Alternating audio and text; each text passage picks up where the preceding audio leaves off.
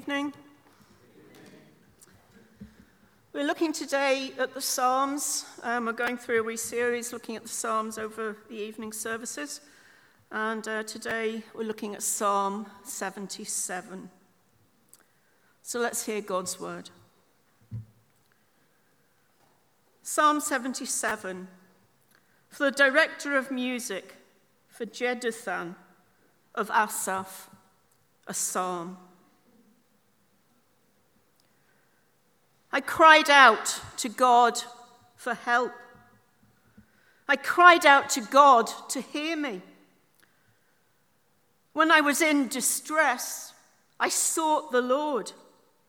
At night I stretched out untiring hands, and I would not be comforted. I remembered you, God, and I groaned. I meditated, and my spirit grew faint. You kept my eyes from closing. I was too troubled to speak. I thought about the former days, the years of long ago. I remembered my songs in the night. My heart meditated, and my spirit asked, will the Lord reject forever? Will he never show his favor again? Has his unfailing love vanished forever? Has his promise failed for all time? Has God forgotten to be merciful? Has he in anger withheld his compassion?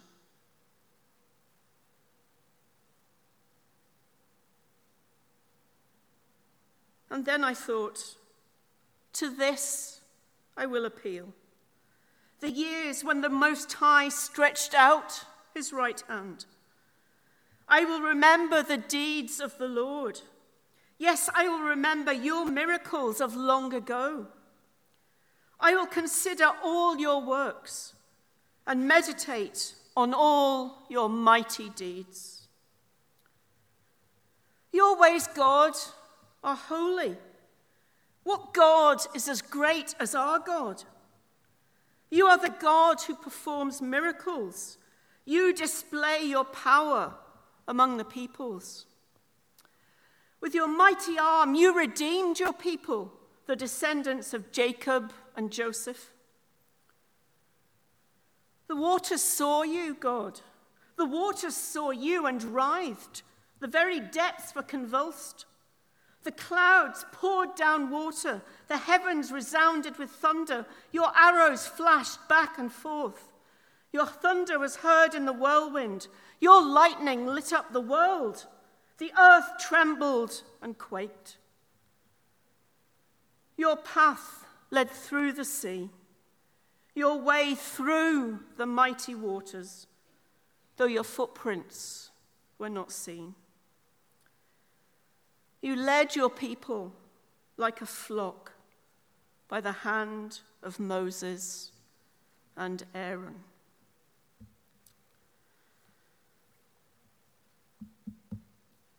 It's always 3 a.m., isn't it? The house is quiet. You look outside and there's not a light in the street. Everyone's asleep except for you. Maybe you had a few unsettled hours before you were jolted awake, and then the realization and the panic and the leaden heaviness hit you. More likely, you hadn't slept at all.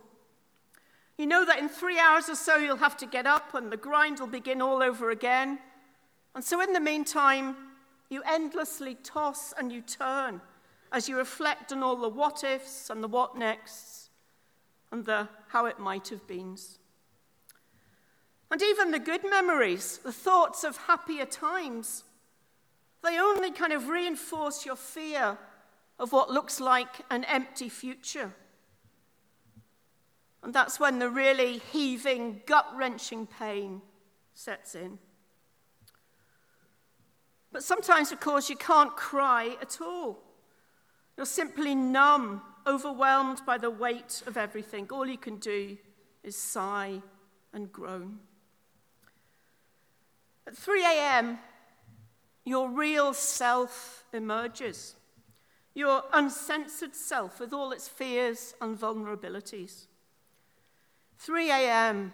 is the loneliest time in the whole universe. Let's be honest.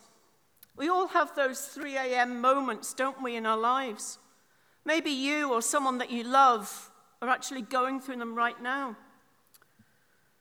But when you're a person of faith, that kind of brings an added dilemma to whatever the issue is you're dealing with.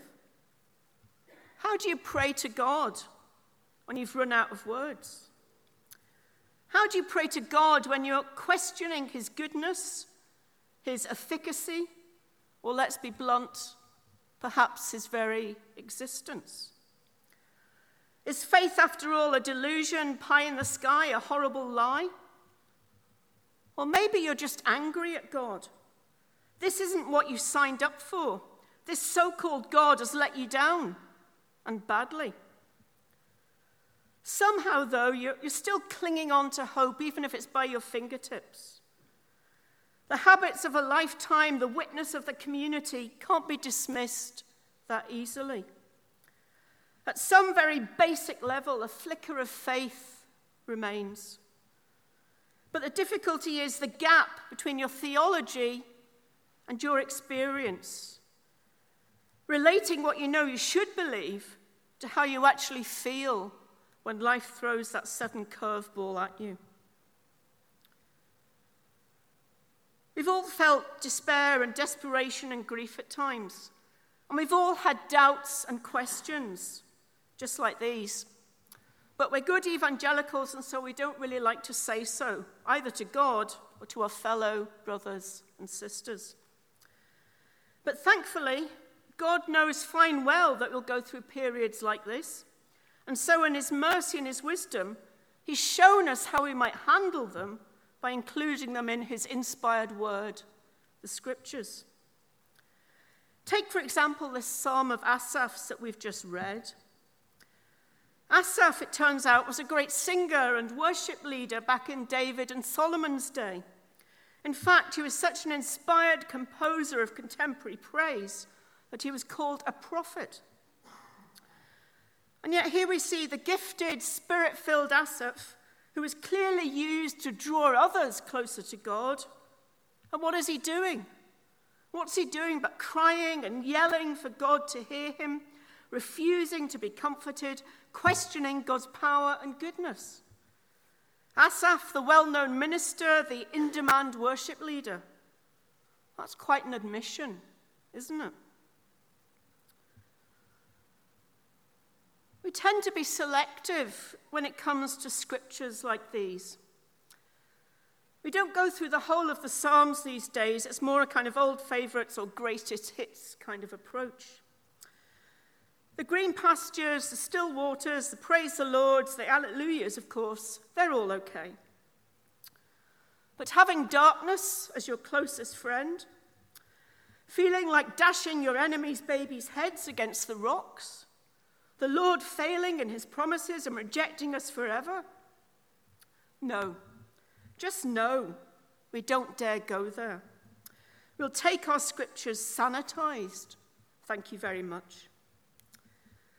But the upshot of being selective in our scriptures is that when we do brave worship in our Asaph moments, as all of us have to do at some stage, we sit at the edge. We're on the margins. We're fearful.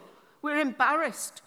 We don't want to engage among the general fervor of those real believers who don't do rants and tears and doubts and brokenness.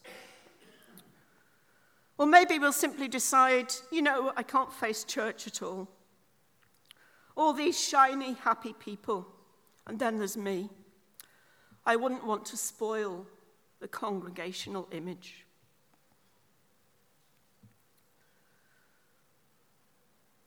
The Psalms are known as Israel's hymn book. But as well as songs and musical directions, there are also prayers and liturgies and personal testimonies and elaborate responses for high and holy days, but also good old belters for those community celebrations and feasts. It's not so much hymns, ancient and modern, as now that's what I call the most complete worship resource ever then. It's thought that the Psalms were compiled and brought together and edited sometime during or after the exile in around the 6th century BC, as conquest and captivity raised fundamental questions about God and his character and his capabilities, much like our own global crises today.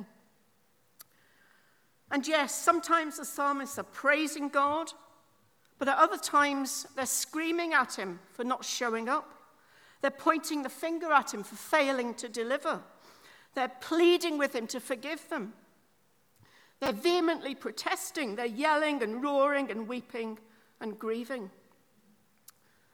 And I was surprised to discover that over a third of the Psalms, that's about 59 or so, are characterized as laments. That's an awful lot. John Calvin once wrote, "The Psalms is an anatomy of all parts of the soul. For there is not an emotion of which anyone can be conscious that is not here represented as in a mirror." I think that what that means is that all human life is here. Psalms is worship at 3 a.m. Psalms is theology in the raw. And so it's good to approach the Psalms as a kind of compilation, allowing the different types of psalm to kind of feed off and bounce off and dialogue with one another, rather than simply picking the ones we like and concentrating solely on them. Nor should we separate the Psalms from the big story of Scripture and treat them simply as kind of service fillers. For as Jesus himself said, "Everything that was written about me in the law of Moses, the Psalms, and the prophets must be fulfilled." These are important scriptures. And personal and intimate as the Psalms undoubtedly are, they were brought together for public worship, to teach and transform us corporately. So let's see what Psalm 77 has to say to us as a body tonight about worship, about prayer, about fellowship and care, about vulnerability and authenticity.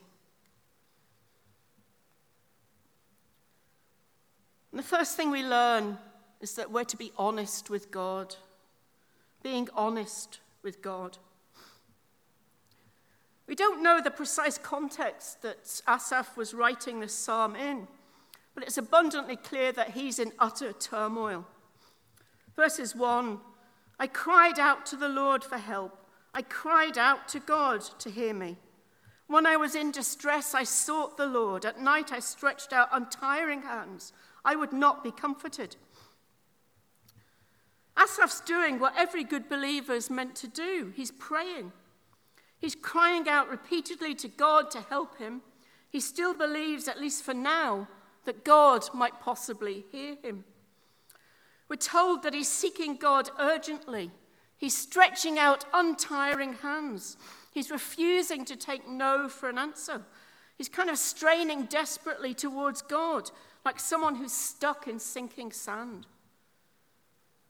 But hard as Asaph prays, it doesn't do him any good, for God doesn't appear to hear his prayer. Or if he has, it makes no tangible difference. I would not be comforted, as Asaph bluntly puts it. He's doing everything he should, yet God does not deliver, and God does not come through for him. So since crying out to God provides no comfort, and there's no sense of hope in the present, he starts looking back instead. He tries to dredge up happier memories, times when he felt truly blessed. But again, this seems to get him nowhere. In fact, the more he dwells on his past happiness, the worse he starts to feel. I remembered you, God, and I groaned. I meditated, and my spirit grew faint. You kept my eyes from closing. I was too troubled to speak. I thought about all the former days, the years of long ago. I remembered my songs in the night. He's absolutely wrecked, and yet still he has no peace. He actually says it's as if God's sticking his fingers in his eyeballs, forcing his eyelids open so he can't even close his eyes and rest. That's a particularly graphic and sadistic image. He's meditating, he's thinking, he's remembering. His mind is clearly whirling until it comes to a point where he can't even say what he's feeling. He's too troubled to even speak. He's reduced to groans that words cannot express. And all of this leads him to some truly terrifying questions, verses 7 to 9. My heart meditated and my spirit asked, will the Lord reject forever? Will he never show his favor again? Has his unfailing love vanished forever? Has his promise failed for all time? Has he forgotten to be merciful? Has he in anger withheld his compassion? And what's interesting here is that the ideas here come straight from Exodus. Exodus chapter 34, when God appeared before Moses on Mount Sinai, and he declared to him that he was the Lord, he is the Lord, the gracious and compassionate God, slow to anger, abounding in love and faithfulness. And then God went on to establish his covenant with Israel, giving them a complete new identity as his chosen people. So Asaph's actually questioning the very heart and core, the foundations of the faith here, in terms that are nearly verging on blasphemy. And it's only when we get to verse 10 that the darkness seems to lift, because what Asaph starts to do is to focus on God's mighty acts. Then I thought, to this I will appeal, the years when the Most High stretched out his hand. I will remember the deeds of the Lord, your miracles of long ago. I will consider all your works and meditate on all your mighty deeds.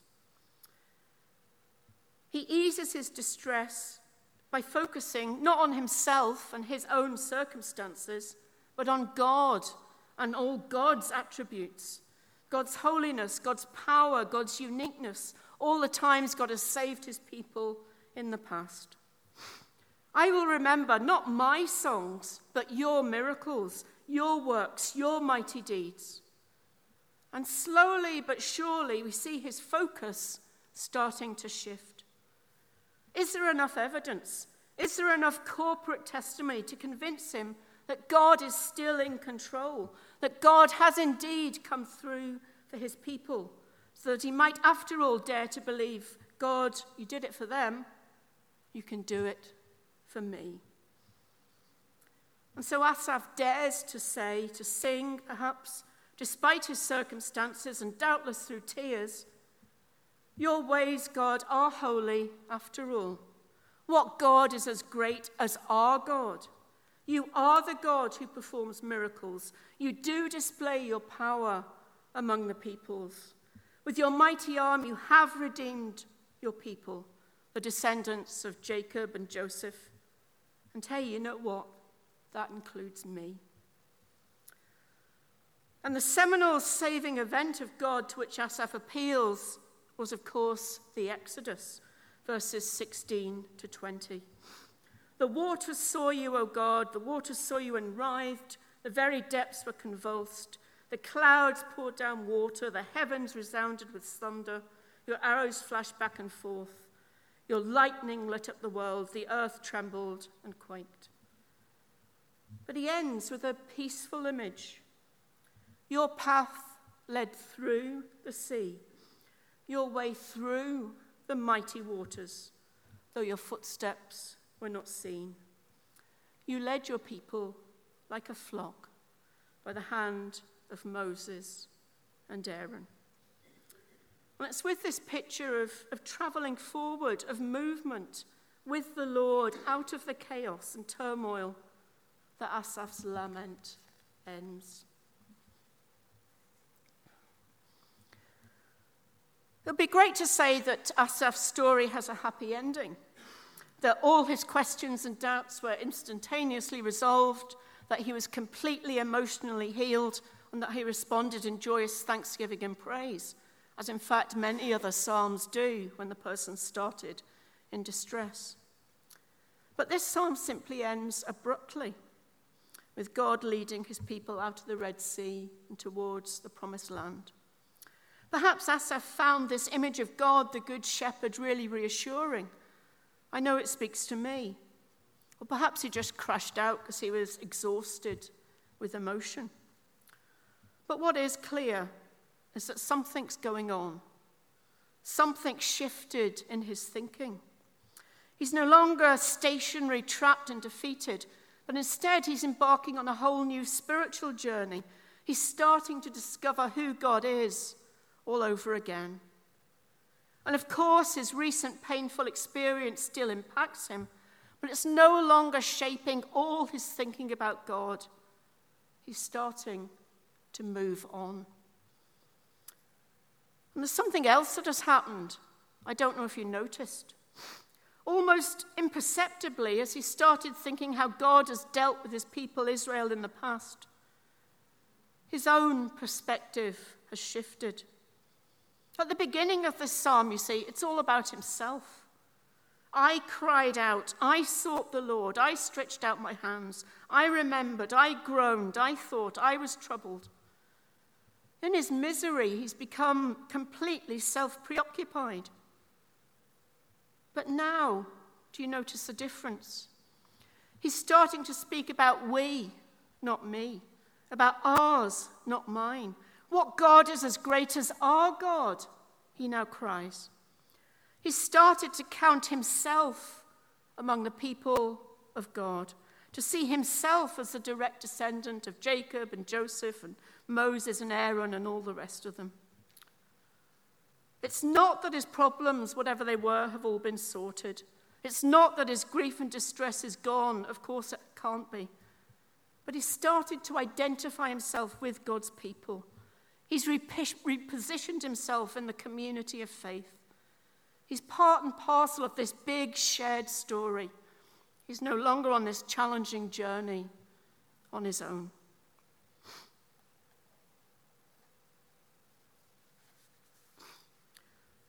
So that's the story of Asaph and how he went through a time of very real distress and difficulty and how he worked through it by being honest with God, by intentionally focusing not on himself but on God and God's big story, and by clinging on to community. But what's the takeaway for us tonight in Orangefield?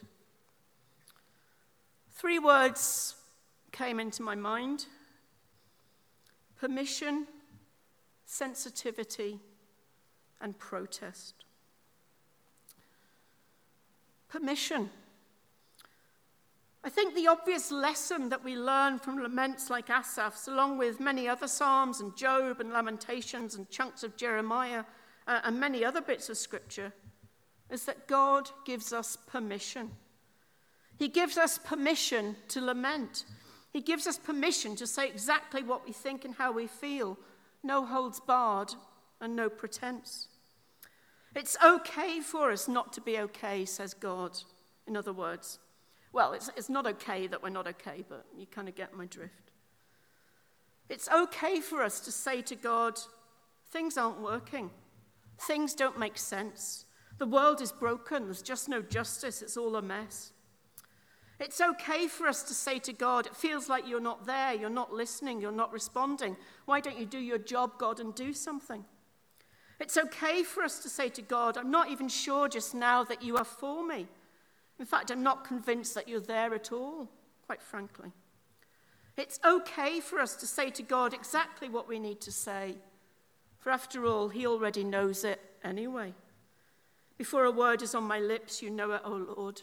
That's another psalm, by the way. How can we be so sure that it's okay not to be okay? Because of God's word. Because God's word, the scripture, is so chock full of God's people going through questions and doubting and dialoguing and debating and struggling and even wrestling with God, like Jacob did. As Paul writes, all scripture is God-breathed and useful for teaching and admonishing, etc., etc., etc., even the less edifying bits. So you know what blew my mind as I started thinking about this? Here's God, the Almighty God, and he permits within his own God-breathed, inspired word all kinds of misconceptions and accusations made against him. He permits the accusation that he doesn't care, that he does nothing, that he isn't good, that he doesn't love us, that he's incompetent, that he's impotent, that he doesn't exist, simply to show us that it's okay for us at times to feel like this. And it just struck me how generous, how amazingly gracious our God is. So we can see this in the scriptures. And above all, we can see that it's okay not to be okay from the example of Jesus, who on the cross was subject to the greatest trauma and faith crisis that anyone could ever face, and who himself cried out, using the words of another lament, Psalm 22, my God, why have you forsaken me? If Jesus himself felt abandoned and forsaken and cried out to God in his distress and took God to task, then surely it's also okay for us. Of course, we're not like Asaph, and we have the advantage of living on the other side of the cross. We have definite proof, unlike Asaph, that God is for us and not against us. How? Because God has demonstrated his own love for us in this, that while we were still sinners, while we were still his enemies, not even doing anything good, while we were still way, way, way off, Jesus died for us. And that means that we can come to God with complete and utter confidence.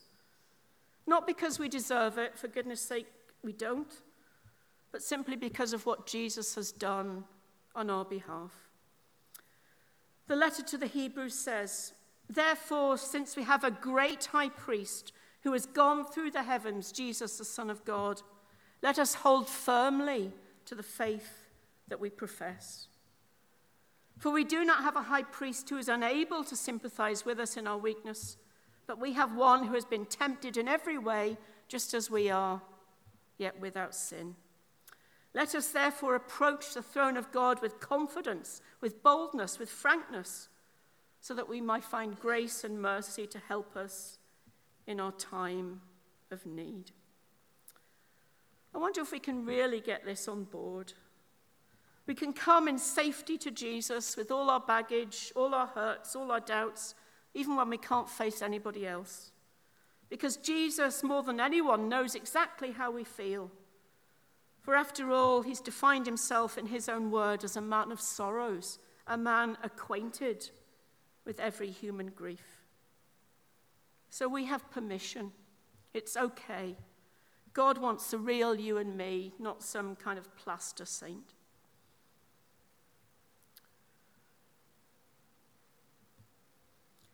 But lament can't stop with the individual. Lament is also something for the whole community to engage in, as we're called to mourn with those who mourn, as well as rejoicing with those who rejoice, to bear one another's burdens and so fulfill the law of Christ. And that means making ourselves vulnerable and receiving ministry from one another, which can be quite an ask.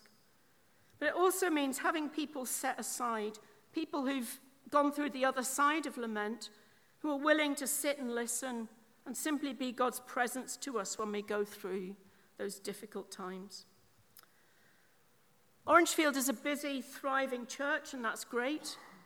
But sometimes, in all the excitement and with all the crowds, dare I say it, we could perhaps get a bit too preoccupied with ourselves and our activities, a bit too busy to notice people on the edges.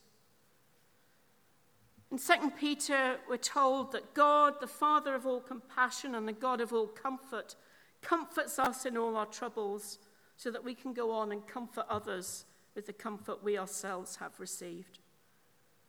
So amidst our busyness and the excitement and our fellowship, let's not forget to look round and notice others, to be sensitive to the Spirit telling us, look, go and talk to that person, go and sit with them, ask how things are going. A simple recognition that we're not all going to be firing on all cylinders all of the time. A plea for sensitivity.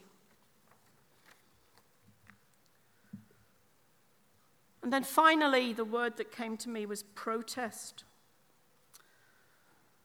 You see, we can lament as a church, but we can't confine lament to the four walls of this building. We can see individuals suffering, but we can't see the wrong in the world outside and just ignore it. We have to bring it to God and pray about it. And we can't just call it out to God and then just sit back and do nothing. We have to be ready to be the answer to our own prayers. The logic of lament, it drives us to call out evil and injustice and suffering and abuse. It calls us to demand action, to engage in legitimate protest, to declare with ever-increasing boldness that this just isn't the way that God intends the world to be, and to examine ourselves and our own attitudes and our own lifestyle choices accordingly. Lament inevitably leads us into action, be it addressing inequality or poverty or climate change or the unequal distribution of resources or the treatment of asylum seekers and refugees or the current cost of living crisis. Lament reminds us that we're meant to be at the forefront, not the back, of local and global social justice. We're the comforted, comfortable people of God, and we're called to comfort others.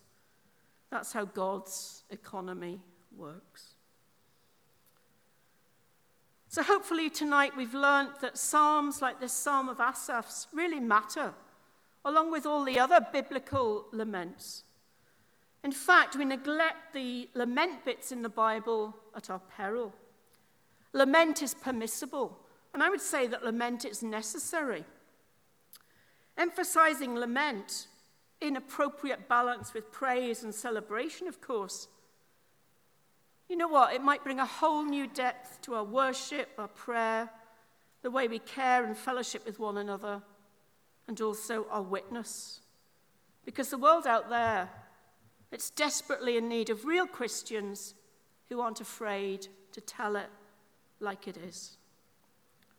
Shall we pray together?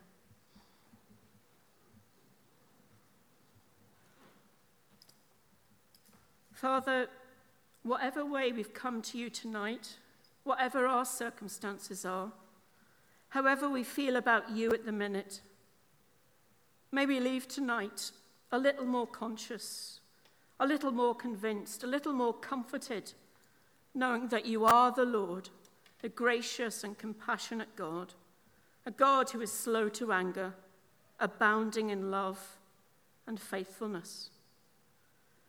And where we're struggling to believe or to feel this, then help us to do what Asaph did.